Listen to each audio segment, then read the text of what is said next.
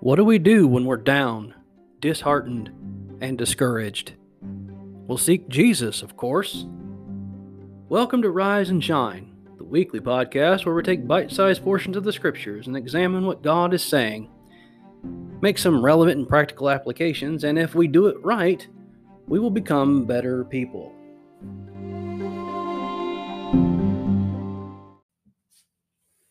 Today, I want to talk about seeking Jesus. We're going to look at Hebrews chapter 13, verses 10 through 16. We're going to deal with some folks who are feeling down, they're disheartened, and they're discouraged. This whole book of Hebrews is about the superiority of Jesus. This is the argument that he's making when he's talking to folks who are wavering in their faith. Some of them have already forsaken Jesus. They have forsaken the assemblies of Christians, and they've gone back to Judaism. They've gone back to the world. And some of them who had remained were wavering in their faith. They were feeling very down, very disheartened and discouraged. And it wasn't going to be long before they left the faith as well. And so this whole book is about pointing these folks who are wavering in their faith to Jesus, keeping your eyes on Jesus, who is the author and finisher of our faith. Let's seek Jesus. And so this whole book is about the superiority of Jesus. He is superior to the angels, to Moses, to Joshua, to the Levitical priesthood, to the sacrifices of the Old Testament. He is superior to Melchizedek.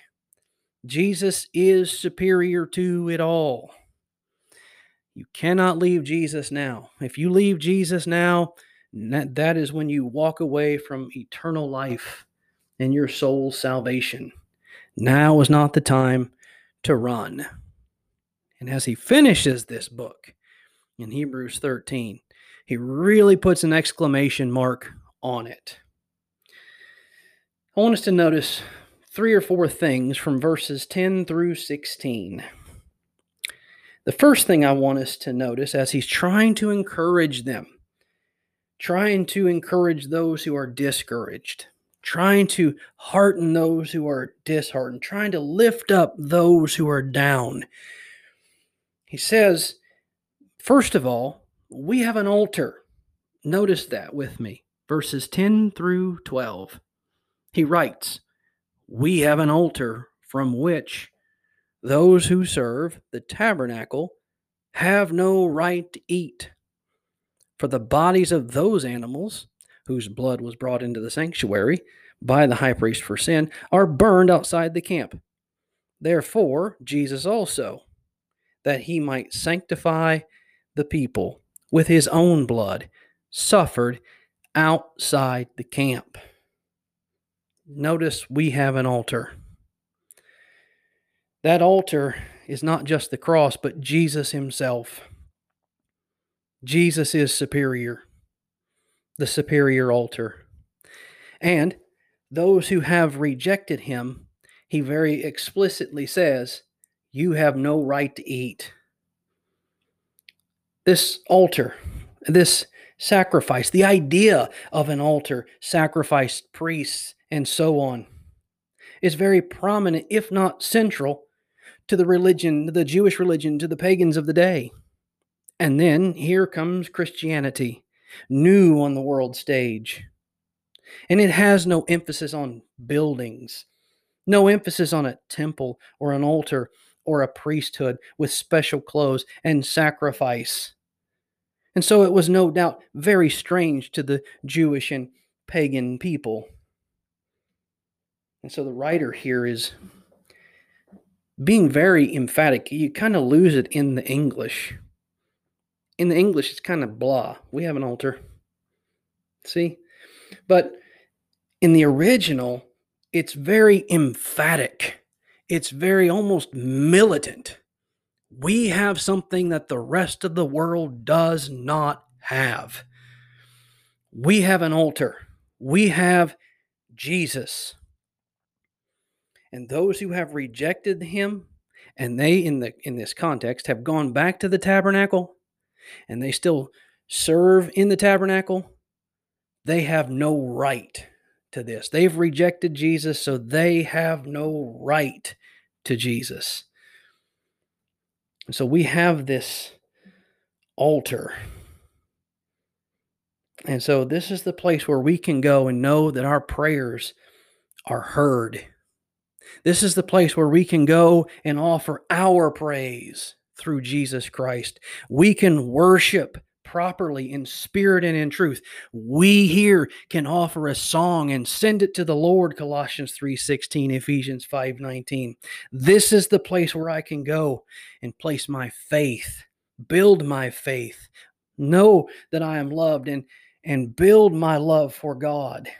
This is the place where I can go and find hope in a hopeless world, hope for everlasting and eternal life. It's all here in Jesus. That's why he's saying we have something that the rest of the world does not have. If you turn your back on Jesus, you are turning your back on the place of prayer and intercession. If you turn your back on Jesus and forsake the assembling of yourselves together, then you are forsaking true and proper worship in spirit and in truth. And if you forsake Jesus now, then you forsake the faith once delivered. You are forsaking the love of God. You are forsaking the hope of eternal life. Now is not the time to turn. We have something that the rest of the world doesn't have. And it is time in our world to be emphatic about this.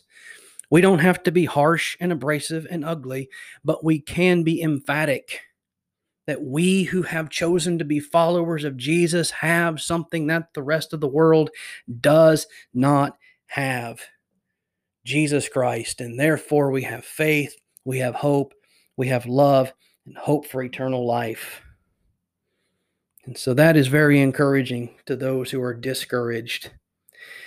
Secondly, because we're in Christ, because we have been sanctified by the blood of Jesus, verse 12. Because he suffered for our sins, verse 12. He bore our sins upon his body outside the camp. He shed his blood for the remission of our sins. All of that's in verse 12. Because of that, and we're in him, and we have this altar, and we have this hope that nobody else has, here's what we do, verse 13 and 14. We continue to seek him. Verse 13, therefore, let us go forth to him outside the camp, bearing his reproach.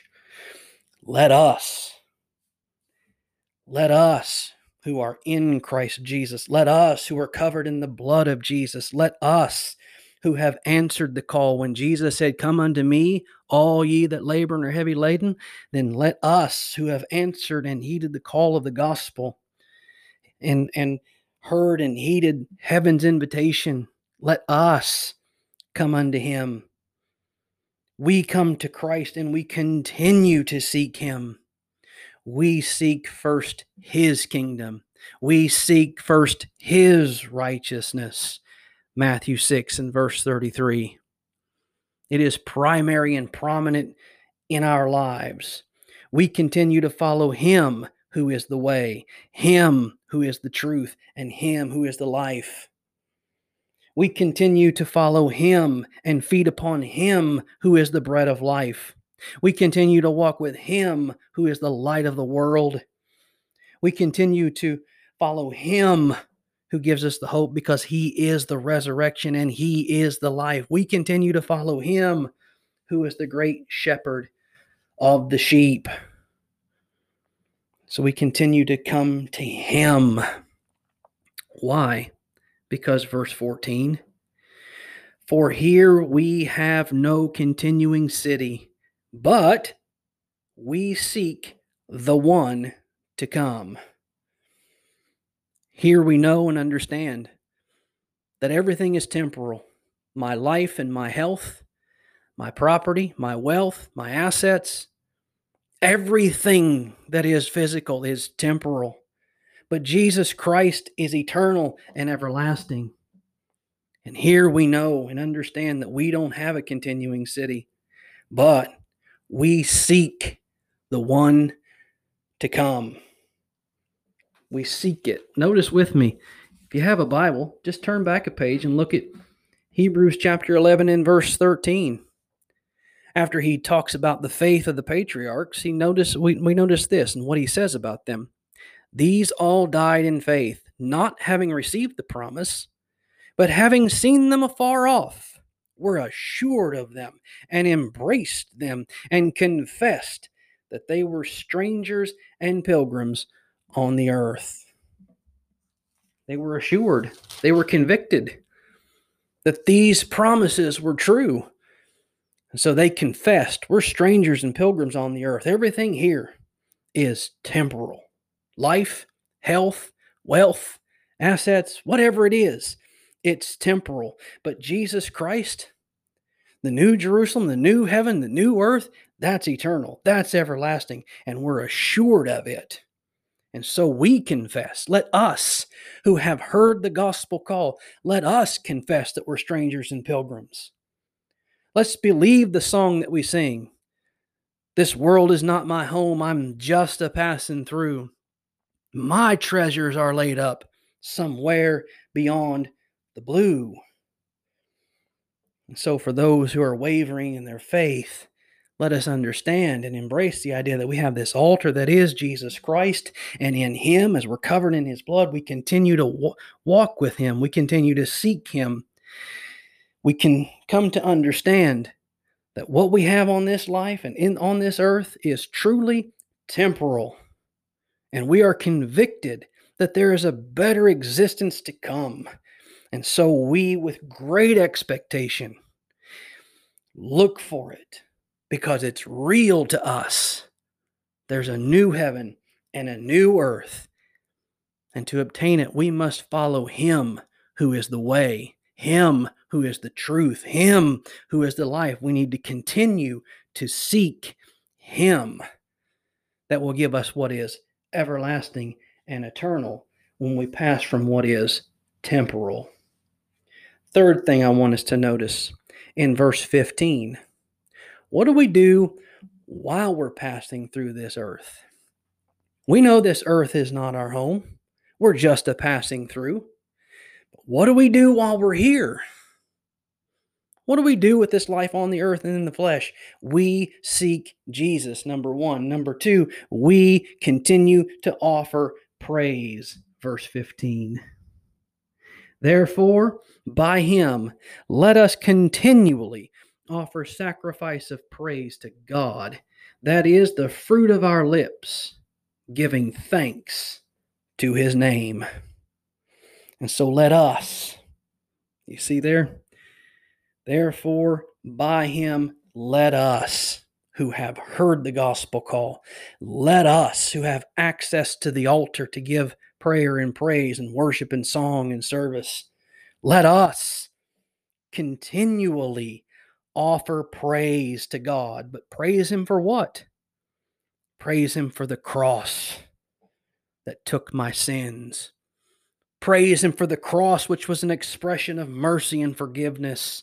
Praise Him for the empty tomb and the expression of hope as Jesus rose from the grave and gave us victory over death.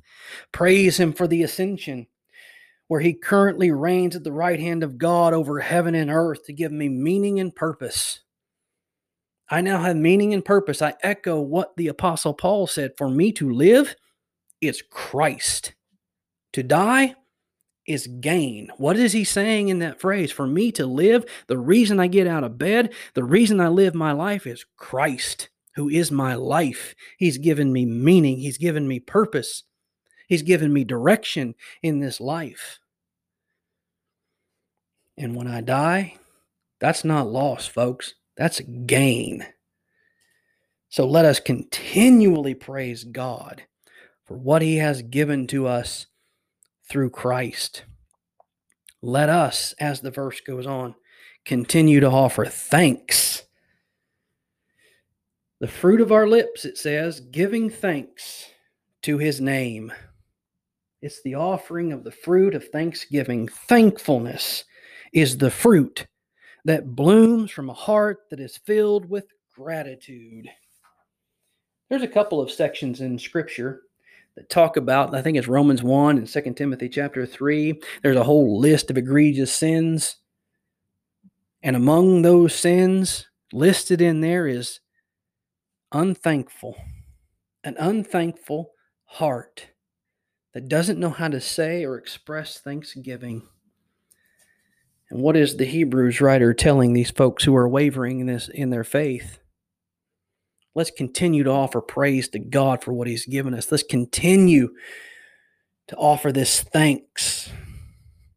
You see, from the abundance of the heart, the mouth speaks, Matthew 12:34. And so he says, the fruit of our lips here should be thanksgiving because it's attached to our hearts that are filled with gratitude.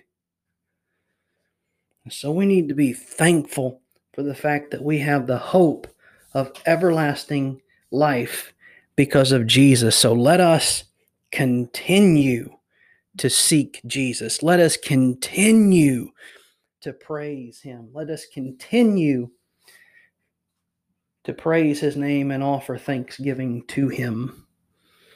When we do that, then our mind is focused on what is good and what is healthy and right in our walk with Jesus. But let's not just simply be pious and be filled with prayer and worship. Those things are needed. Those things are imperative to our Christian faith. But he said, let's not forget this. When we leave those assemblies of worship, let's go live it. Verse 16. But do not forget to do good and to share. For with such sacrifices, God is well pleased. So, because we have this altar who is Jesus, we continue to seek Him. We continue to worship and praise and offer up thanksgiving, but we also continue to do good and share. It's when we really emulate the life of Christ to the folks around us. Let's think about this for just a minute. Don't forget to do good. Acts chapter 10 and verse 38, we are explicitly told that Jesus was anointed and went about doing good. If we're going to be like Christ, this is what we must do. When we leave our Christian assemblies and we're on Sunday and we've finished our worshiping God, let's go live it on Monday and Tuesday and so on. Let's not forget to go about doing good. And secondly, the King James says communicate. The idea of it is sharing. Don't forget to share time.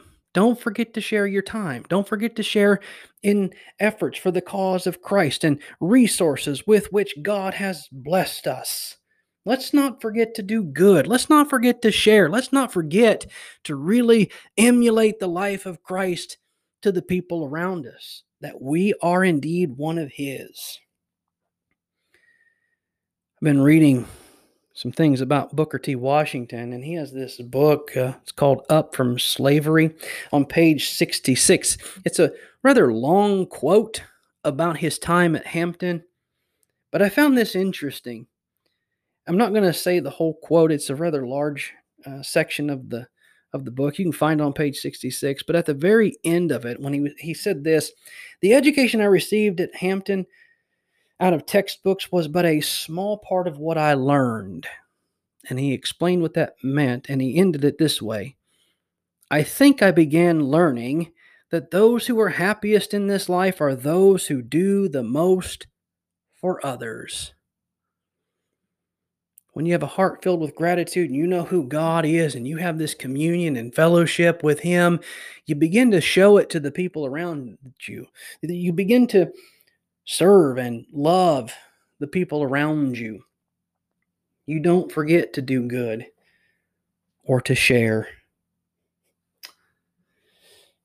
I want to give you 5 reasons why we as Christians ought not to forget to continue to do good and to share.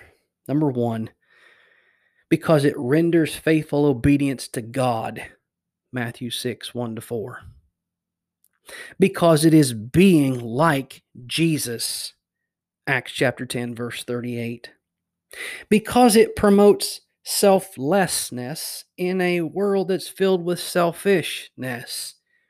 And it shows a stark contrast between those who belong to Jesus and follow him and those who follow the world. Number 4, it promotes overall happiness in our lives because it's more blessed to give than it is to receive. If you've ever had the good pleasure of helping someone who's in need, it leaves you with a good feeling. And so it promotes overall happiness in our lives. And then finally, number 5 is found at the very end of verse 16, where it says, "But do not forget to do good and to share, for with such sacrifices God is well pleased." That's why. Because God is well pleased with these kinds of sacrifices of your time, the sacrifices of the efforts for the cause of Christ, these efforts and sacrifices from the resources with which God has blessed you, and you do good and you communicate and you share. And so we continue to let the light of Christ shine through us or reflect off of us in our words and in our deeds. So, as we bring this episode to a close, we answer the question, what do we do when we're down, disheartened, and discouraged in our faith? Well, we place our eyes on Jesus and seek him. We understand and become very emphatic in understanding that we are outsiders because we have something the rest of the world doesn't have. We have an altar, and that altar is Jesus Christ, the place where we can go and pray and praise and worship and serve him. We continue to offer praise. We continue to offer thanksgiving from a heart filled with gratitude, and we continue to show that to the world. We continue to do good, and we continue to share so that we're more like Christ. And I would say that the world needs that now more than ever.